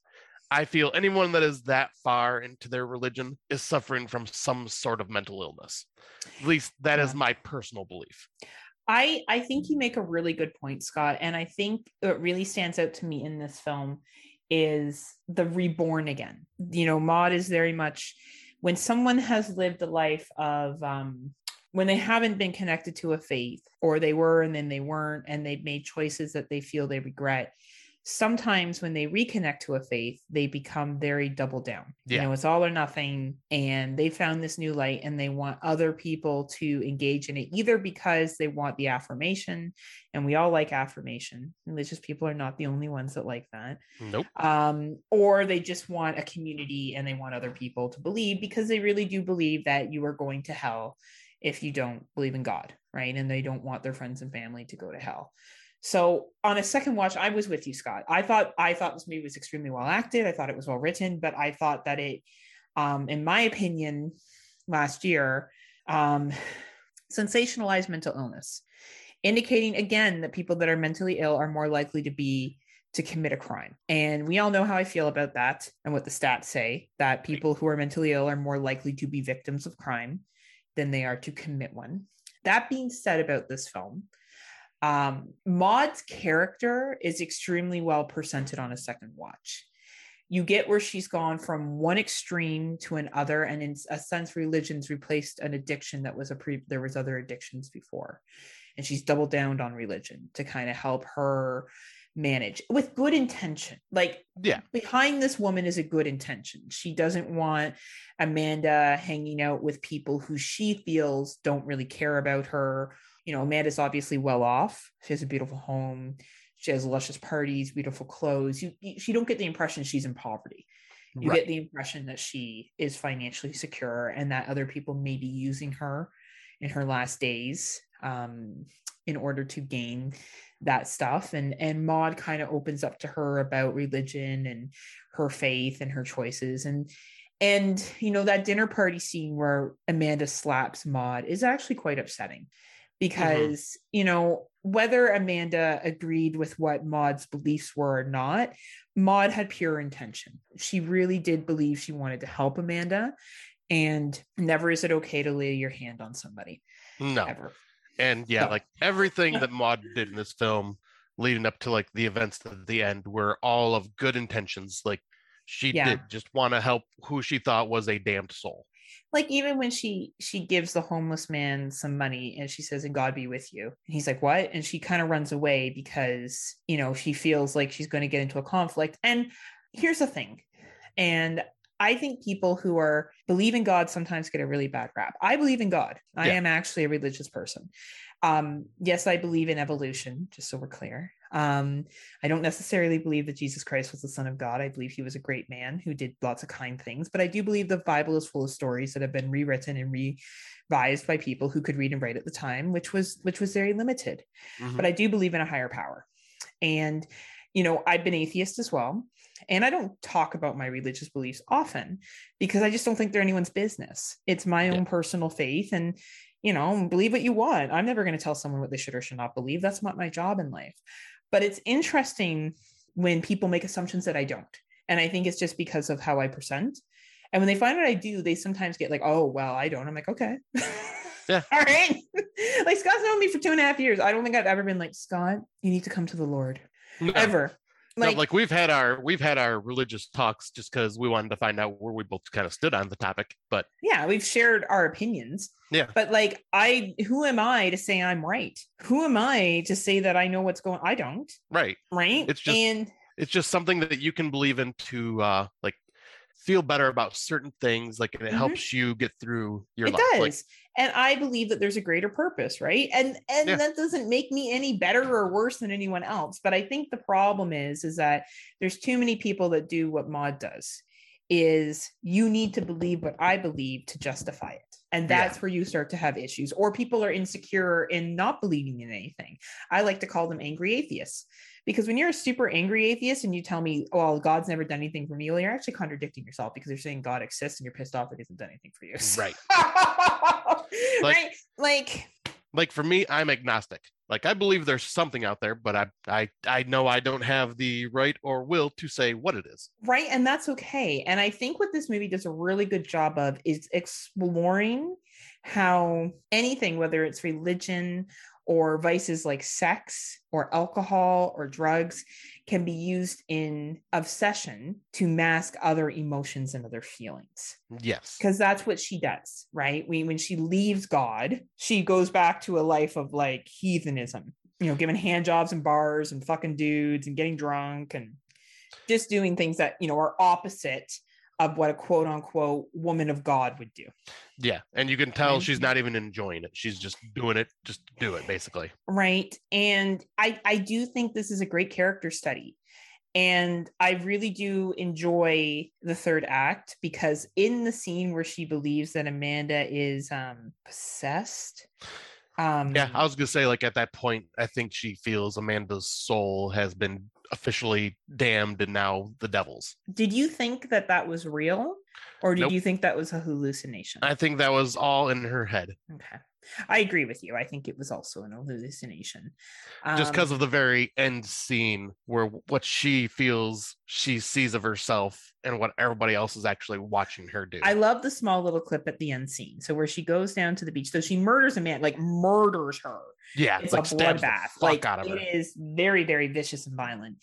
And in her mind, she's releasing Amanda's soul from the devil. And she goes down to the lake area or the water, and she lights herself on fire. And what she envisions is like her being an angel and people dropping down, because she's basically like sacrificed herself, almost like Jesus Christ, like, you know, the idea of Jesus Christ. And then, you know, you get that quick glance at the end of her just burning her skin and screaming. Yeah, and people horrified around her. Right. And I do like what this movie did. And I like how it compared unhealthy relationships with anything. Yeah. You know, you can have a healthy relationship with alcohol. You can have a healthy relationship with drugs. And I know that that's not a popular opinion for some people, but you can have a healthy relationship with doing shrooms. Like, you really can. You can use it as a party time drug. You use it when you're in a good place and you have a good time with it. Hey, you know what? Who the fuck am I to judge you? You can have a healthy relationship with sex. You can have a healthy relationship with sugar or caffeine. But any of those things can become unhealthy. Mm-hmm. Any of them. And religion is right there too, right? And I think that this movie is a really great exploration of this. We're not trying to get super deep in this, and I guess we kind of did. But I definitely, I wouldn't put it in my top 20. I still don't feel that way about this movie, but I definitely have more respect for it and appreciation on a second time watch. Yeah, because I feel the exact same way. Like it's not, it wouldn't be in my top 20 because of that year, because there was just a lot of good films. But once again, it's not taken away from what this film is and what it did and why people loved it as much as they do. Because it's a really, really, really good film, and actually does take a good hard look at like obsession, religion, mental illness, and just wanting to do right. And like it's a tough watch for some people, because I think it might hit close to home for some. It is. And I always find, mental illness, yet again, I am never a fan of when mentally ill people are portrayed like this in films, because I do think it adds to the stigma. But I have come down on my angriness about this. I don't know if I rewatched The Lodge, if I would feel the same way about that one. No. Because I feel like that was quite exploitive. No, well, see, like because you and I think very similar about the mental illness issue, and a lot of the times the ones that we really can't stand are the films where it's like, oh, she forgot to take her medication, oh, she's a killer now because of it. Like this, I feel I feel like this one was her not being treated properly and using religion to an extent that, she really thought she heard God. She really did feel God talk to her, and whether she was schizophrenic or whether she just was that desperate for support and guidance, which yet again, religion can give you. I don't think anything is wrong with that. I think it's just when you use it as an avenue to punish others, then you start to have a problem. Yep. Right? Or if you use it as a crutch. Yes. Right. It's like anything in life, it should be there to support you. Well, using other supportive things. Anyway, the whole religion debate is very interesting, and people get very defensive about it. And people get very upset if you say that you are. I am and as I said, and I want to make this clear, I don't care what anyone believes in. You do you at the end of the day. But I also think people are allowed to believe in what they want to believe in. It is okay to believe in God. It's okay to have faith. That's okay. Right. We are all individual, and we have our own individual thoughts on things. Right. And we'll all find out one day who's right or wrong, one way or another. And no one's come back to say otherwise. So until that happens, we just have to keep on moving what we need to go with. But this definitely has, I guess, a little bit of British feel, because Maude is British, but I didn't get a big Welsh feel from this, or a big British cultural feel from it. I think it was filmed in the States, wasn't it? Nope, it was filmed. It was filmed over there. Where was it filmed? Where was it? It was like some very here, let me look at carnival town, wasn't it? Like there was a boardwalk and stuff. Yeah, because it was at there was a Coney Island. Let's see. I'm gonna go to IMDb because they usually have set locations. Yep, country of origin is in the UK. Oh, so it was filmed in the UK. Interesting. Maybe we'll ask Kate and Matt if they know where that was filmed. Oh, and language spoken, English and Welsh. Oh, nice. Cool. Filming locations, Scarborough, North Yorkshire, England, UK. Very cool. Very cool. Yeah, it was. Anyway, definitely then I didn't realize that was part of the UK. So I'm glad that I know that now. They also have their boardwalks.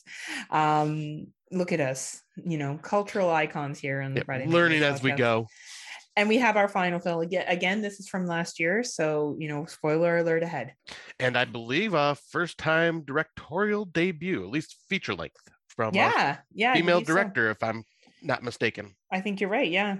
Let me double check that before we get into this, because I want to be correct. All right. So yes, this film is Censor, released January 28th, 2021. A British film censor links a disturbing horror movie to her sister's mysterious disappearance.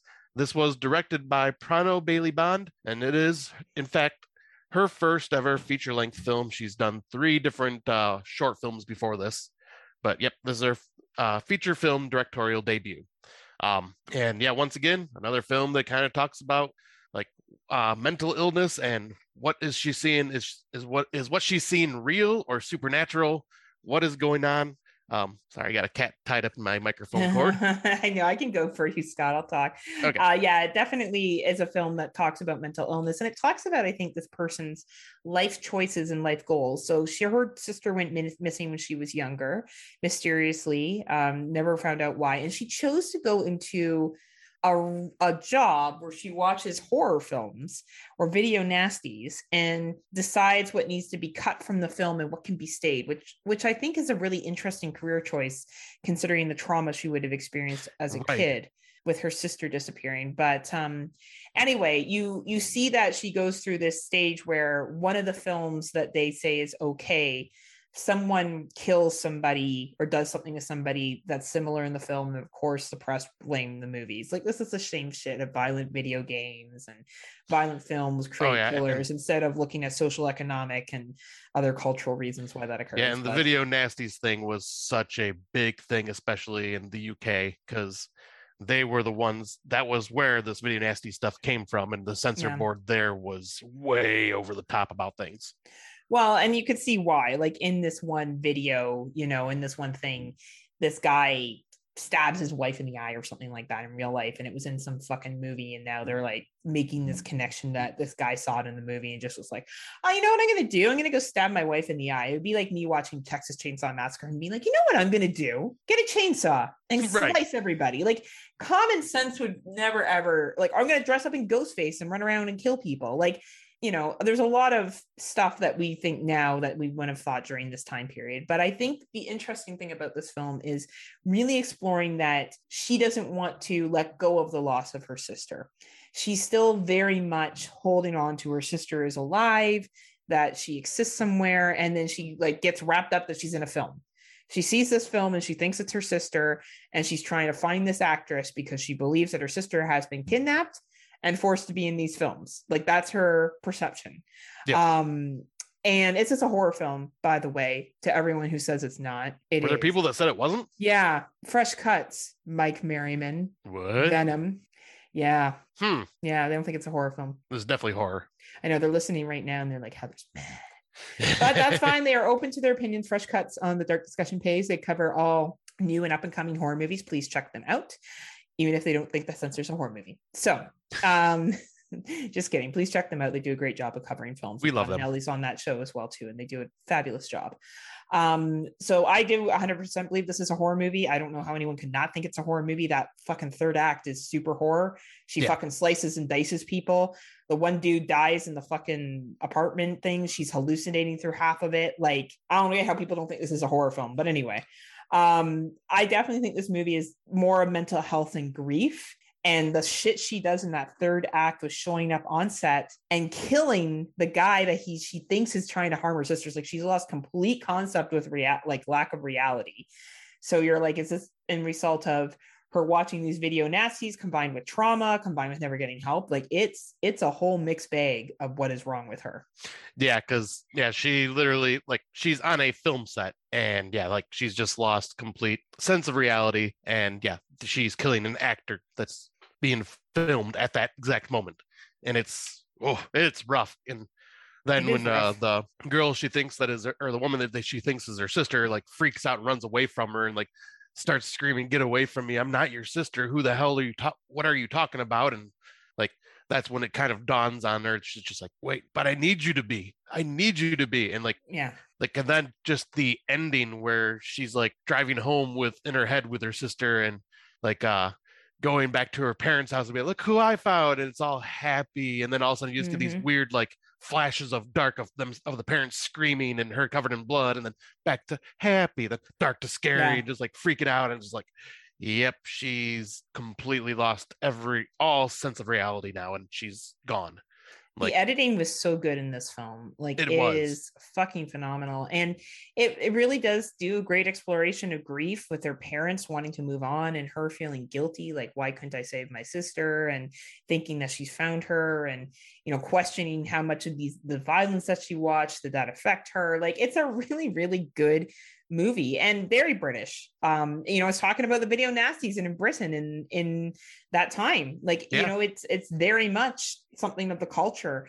And I don't know, that third act alone, man, I still get an anxiety watching it, because you know she's going to hurt the actor, and it's just, you're watching this happen and you just want someone to intervene and stop her, and obviously no one does because they don't see it coming.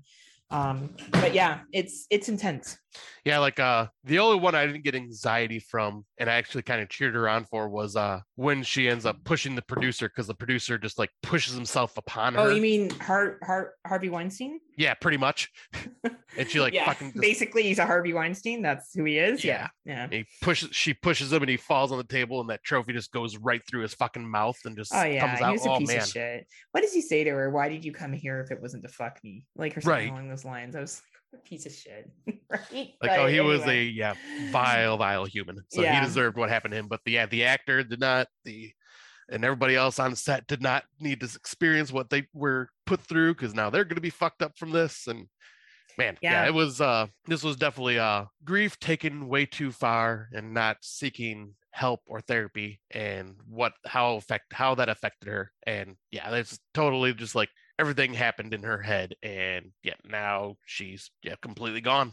Yeah, I agree. And I think if we, sum up all 4 movies and we look at, the UK connection, this is yet another example of how UK films can come up with mental health mixed with supernatural and do a really good job of it. You know, I didn't find it like, yet again, I go back to The Turning, the American film that came out last year or the year before, 2020, I think. I think it was 2020. Oh, what a fucking piece of shit haunted house film that was like mental health at the end of it, and just so poorly done, like just so poorly done. And I'm sorry for people that like The Lodge, but these films have nothing on The Lodge. They're much better made, they're better acted, the scripts are better, the build up to understanding mental illness is better. It's just better movies. They're more interesting. Like, I find that the UK does a much better job of presenting the supernatural mixed with the mental illness side with a lot more respect, generally speaking. And I think all these are worth your view. If you haven't watched these yet, then, or you want to do a rewatch, it's worth a rewatch as well. I can definitely say rewatching Saint Maud and Sansa was worth my time. Absolutely. Yeah, these were all really good films and good ones to talk about on this topic. Well, I guess that kind of sums up our Will's film. Oh man, that movie makes me sad. The one about Orca. I have a hard time watching Orca. Yeah, that film was tough. That one. Yeah. Such an animal rights activist. Anyway, for Out of the Dark, we've been talking about different supernatural creatures, and I thought the one that was best with this was ghosts, because we're kind of talking about supernatural. So I just thought Scotty and I could talk about what are our favorite types of ghost movies. What is the scariest? We all know my love for The Turning. I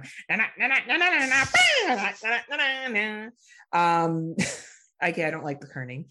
Anything from Paranormal Activity, where you really don't see much except for shit moving around, and people being pulled and dragged by an invisible entity until you get into the later films, is pretty creepy. I don't know. What do you think, Scott? Or do you like the cast for the friendly ghost and seeing the actual ghost? Nope. I'm all about like the ghost being technically invisible. Like Poltergeist does it really well. I mean, obviously there are parts where you do see like the tree monster coming out of the closet or whatever, but for the most part, like in Poltergeist, the way they do it with like, you're just getting fucked with by this invisible entity or multiple invisible entities. Another one that I thought did it really well. It's a very, very uncomfortable film, and holy shit, I just had a brain fart. What the fuck is the name of it? Oh, okay. Sorry, but that's okay. The Barbara Hershey starred film, The Entity. Oh, The Entity. Okay. That one is a very uncomfortable film because the spirit is sexually assaulting Barbara Hershey. And it's like basically focused on tormenting her and her specifically, but it's an invisible force. Never says anything till the very end, but it's just like, it's very abusive physically and just like mean, and just like it's haunting and terrifying. And the very end line, when she thought she defeated it and she comes home and all you hear is "Welcome home, cunt," and it just ends. It is the most chilling fucking thing I've ever sat through. So yeah, pretty much anything with the supernatural that is invisible entities, invisible forces, something that is not tangible, that you can't see and not sure where it's going to be. It's pretty much everywhere at the same time. Mm-hmm. That is the type of ghost that freaks me out, like the Changeling. Something that's invisible and can be anywhere, and it relies on sounds, it relies on maybe cold air grabbing you, making you do things against your will. Or in the Changeling, he does finally see what happened in the Yeah. final scenes, right? He sees what happens to Joseph. So I agree. There's those ghost movies, like Conjuring starts off with those, and then it moves more into actually seeing the entities. The Mhm. first Conjuring, I think, was really great for that, and then after that, it just became a cheap haunted house at Niagara Falls, Yeah. where you just have jump scares the entire time. I think The Grudge does, like, Japanese films do a really good job of human-like looking ghosts that show up. One of my favorite scenes will always be in the remake of The Grudge with a ghost crawling down the stairs towards Sarah Michelle Gellar. And I also really like some subtle, like, historical ghost stories. Like, I like The Woman in Black quite a bit. And I like how she is presented at times in that film, or in The Orphanage, how those kids are presented as ghosts in there too. I do like the traditional, this is how I died, this is how I, come back. Same it can be said in Stir of Echoes, which is another excellent movie where Kevin Bacon puts together what happened to a young girl who was murdered in his house through visions of her and what happened to her. So, and you got The Sixth Sense too, where the kid can see people that have died and what they look like when they died. And a scene that always disturbed me in The Sixth Sense is that guy that's like, do you want to see where my dad keeps his gun collection? And half of his brain's blown off. That fucking scene creeped the fuck out of me.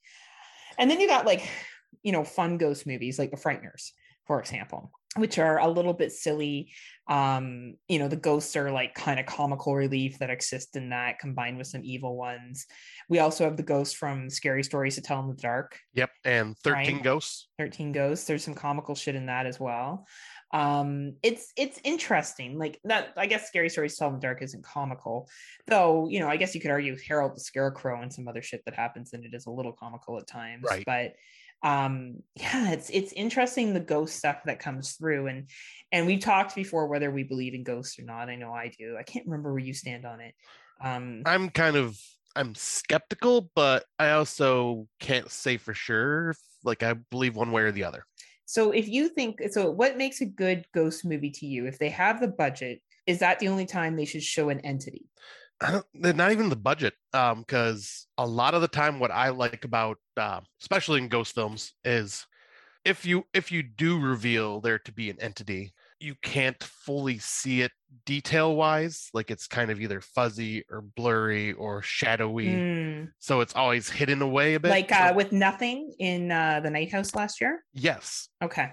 Where, like, even if it didn't have a good, like, because Night House had a pretty decent budget. Yeah. But you don't need a budget to do something like that. Like, where, I don't like the ones where it's like, here is the ghosts up close, personal details. Like, so, like, you have your 13 ghosts, like, all detailed and bloody and stuff like that. No, I like it where it's just kind of like subtle, like you said, the Japanese ghosts. Like, a lot of the Japanese ghosts, you don't see much besides their body because a lot of their face is covered by their long hair, and they are just like, they just move all distorted, like, which is kind of unsettling as hell. Yeah, the distortion look of it, almost looking like it's like a camera taking pictures over and over, kind of reminds me of the Japanese film or the Thai film Shutter. Yes. Where he's trying to figure out where the ghost is at the end, and then he takes a selfie, basically, and he realizes that the ghost is latched onto him. Mm-hmm. Right? And he constantly is sore, like his shoulders and stuff are always sore. Yeah, I agree. I do like that for sure. What about found footage ghost films like Grave Encounters and stuff like that? See, those are the type I really do dig, because like, those ones feel realistic, like the most realistic style of ghosts, like or like Mongo as well, I guess you could put in there too, where it's like you don't really see a ghost, but you catch like subtle shit happening on screen that, of course, for movie's sake, gets amped up by the third act or whatever. But, like, yeah, you don't see anything there, but you see just things out of place and things like, or it's like a trick of the light or trick of the camera where you might see something in the background, like, but you can't really tell. And like Lake Mungo does an amazing job with that, where where it goes back through like certain scenes at the very end, you see the ghost in most of those pictures just subtly just hidden back there. And that's what I mean by like you don't see the full detail of the ghost, like it's just kind of blending in with its surroundings in a way. And yeah, those are like the ghost stories I really fucking dig, when the found footage ones do it right, like Grave Encounters, like Mungo, stuff like that, because it's very just unsettling and creepy. And like I said, I feel could happen. Obviously, like not the third act most of the time because the third act is always ramped up for horror's sake, but like leading up to it with all the subtle shit happening, I could feel that being real. Do you prefer movies where the ghost has pure intentions? Like, there's one that just came out on Shudder that I told you about, the social service worker who goes to the house. I don't know if you had a chance to see it yet, but there's a ghost in that has more pure intentions. Or even, let's see, what would be another movie where the ghost has pure intentions and it's trying to Crimson Peak? Or do you prefer that they're more malicious, like in We're Still Here? Or I forgot about We're Still Here. Right? Fuck. Or what's another one? The Conjuring films, all of them, those ghosts had all, poor intentions. There's another one where the ghosts, the others, I guess, it's kind of stuck. I wouldn't say she had bad intentions. I just think that they were stuck in a situation where they didn't know that they were dead, similar to The Sixth Sense. Yeah, I've never seen the others. Oh, no? I just spoiled it for you. Sorry. I mean, I've known about that movie for a while. Okay, you knew what happened? Okay, good. I'm glad I didn't ruin it for you. But yeah, like basically, do you like your ghosts to be protagonists or angry antagonists who you think you appease them, so they're going to be done? Like in The Woman in Black, they thought they appeased her, and then as Daniel Radcliffe leads the house, it's like never forgive, never forgive, never forgive, never forgive, never forgive. Man. And then eventually takes him and his son. That is a tough question, actually. Yeah. I think I have to lean more towards malicious, but like certain films where it is good intentions, like We Are Still Here has that like malicious, but the ghost family has good intentions of getting revenge on the people that fucked them over. But yeah, I'd say more malicious, because another one I want to bring up in the found footage topic, the Hell House series. Yes. Like those movies, fucking creepy as fuck. But yeah, I think I like my ghost to be more malicious and mean.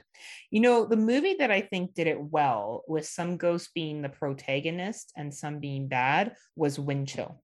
So Wind Chill we watched, and it was the one where the couple crashes, like they're just called boy and girl, or maybe I didn't watch that with you. And they crash and they see the cop that is bad. The priests are good. And then eventually the guy dies and becomes a good ghost.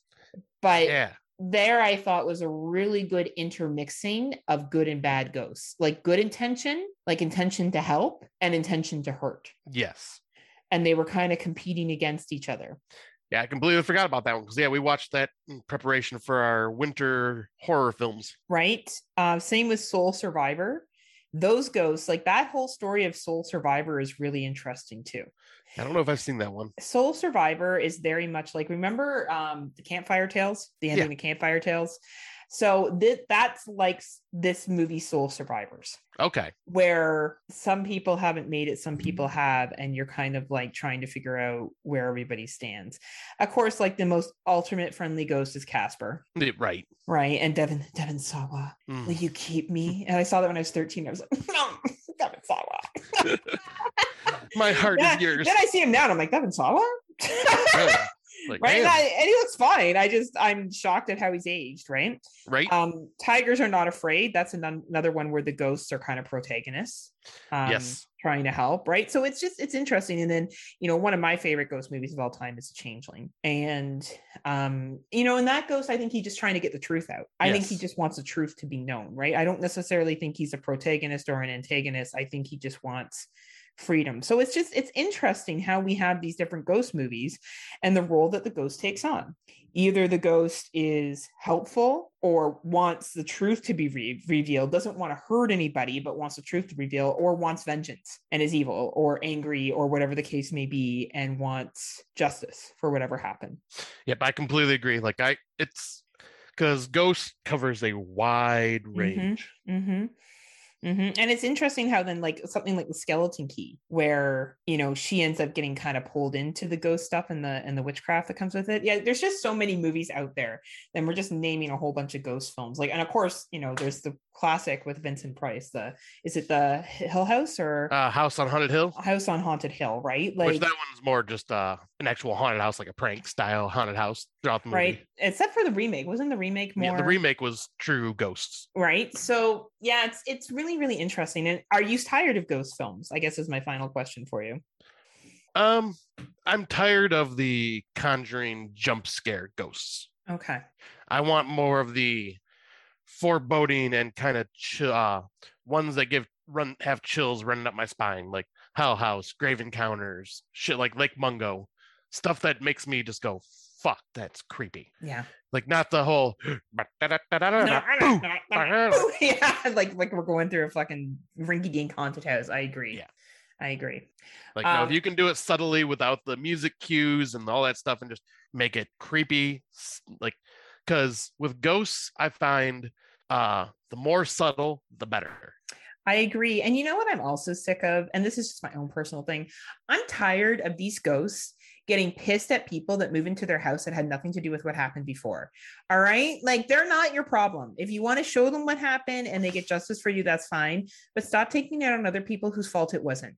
Right. Own your shit, ghosts. Own your shit, Japanese horror films. Listen to your ghosts. Everyone that moves into the fucking Grudge house doesn't need to be murdered. Okay. Just because you walk by that fucking house, you don't need to be murdered. Samara, with your videotapes, you need to get the fuck over it. All right. Right. It's been years. All right. It's been years of this shit. Stop it. That's what I'm honestly sick of. And, you know, for people that love the ghost revenge shit, knock your socks off. I'm just tired of that. I do like ghosts revealing the truth of what happened. Yeah. Like, we are still here. I do like that. I do like that kind of story. And I do enjoy well done creepy hauntings, but I don't like when my ghosts are malicious all the time for no reason. Like, I find that annoying.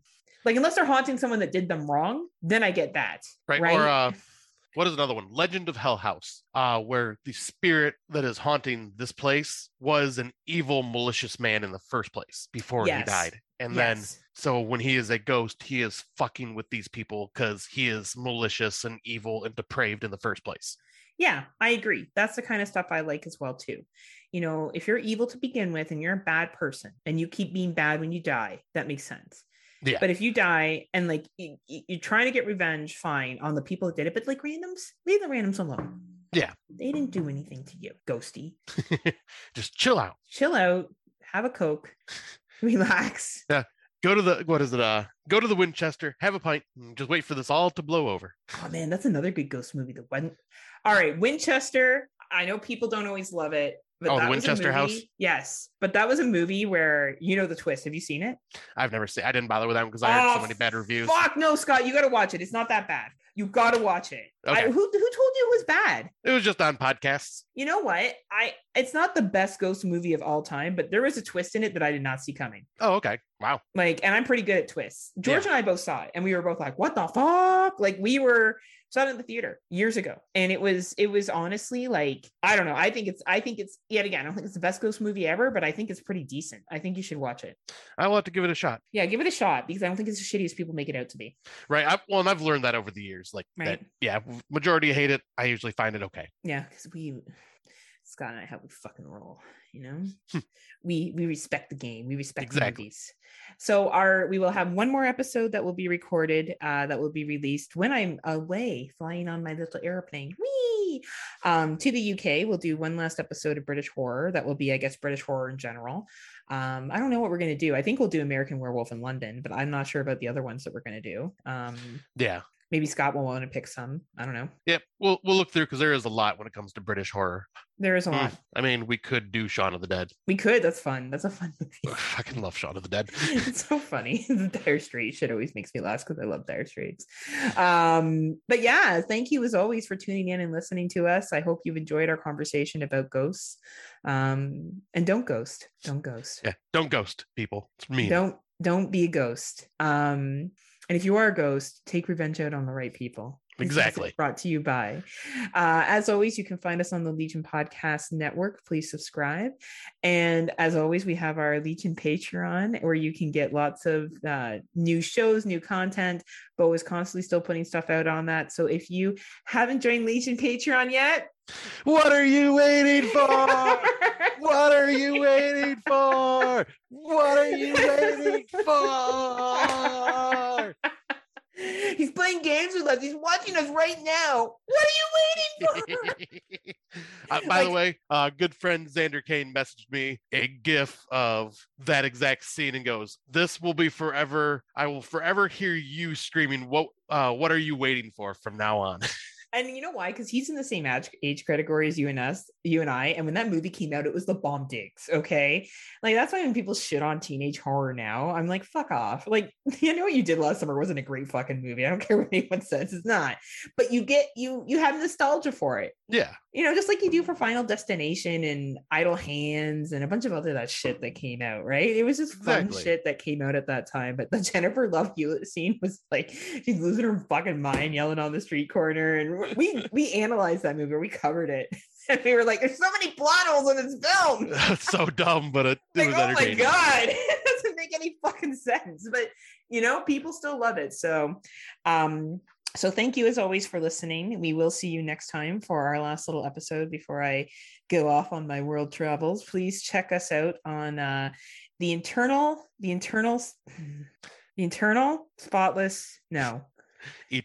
darkness of the spotless, not so spotless mind podcast with Kate and Matt. We will be recording that tomorrow. Shenanigans to come. And we're going to be talking. Be interesting. But they play games and shit too. Like it's like parlor games. They're so British. We should probably do some tea or fucking something when we're doing that with them. Well, they wanted us to bring they want us to bring like an alcoholic beverage to the table to drink while we're talking about it. It's noon. I was like, for us, it'll be freaking noon, so we got stuff to do.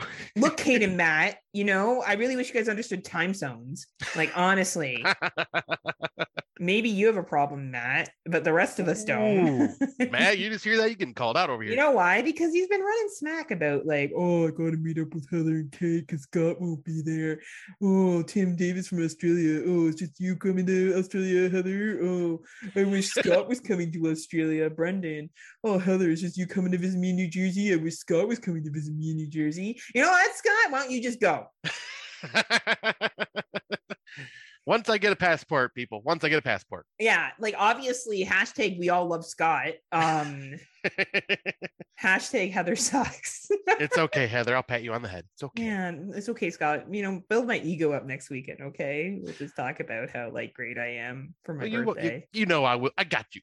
All I know is I better get some really nice fucking happy birthday messages from Matt, Tim, and Brandon because all I hear is how they wish that I was Scott. And I can't grow a beard like Scott can. I don't know how to play Magic. Probably not going to learn. Next weekend I can teach you. Oh no, we're not doing that, Scott. We're doing that's all we're doing all weekend. This is your birthday gift. No, that is my not. Oh my God. God! Gift to you is teaching you how to play Magic. So we're gonna have censor happen. It's gonna be me slicing you up. We're gonna be doing censor too. That's what's gonna be happening next weekend then. But yeah, you know. The hashtag everyone loves Scott, which they should. All the memes are for Scott. I come out and say one person called me their favorite podcaster, and Scott's like, well, no one did that about me. I mean, technically, no one has said that I'm their favorite. Oh, they all say it with their words, Scott. They make fun of me. They all say I'm a like, sexy boy. When I'm like, oh, I come visit, and they're like, oh, and then like, but is Scott gonna come visit? I'm like, well, yeah, I guess. Yeah. I'm like, oh, okay.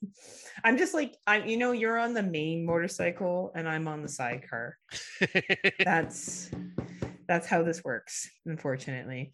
I dare undo a mean of that because it really does sum up how we're viewed. I love it. But until next time, thanks for listening. And what do you have to say to good people, Scotty? Until next time, kiddies, unpleasant dreams. See ya.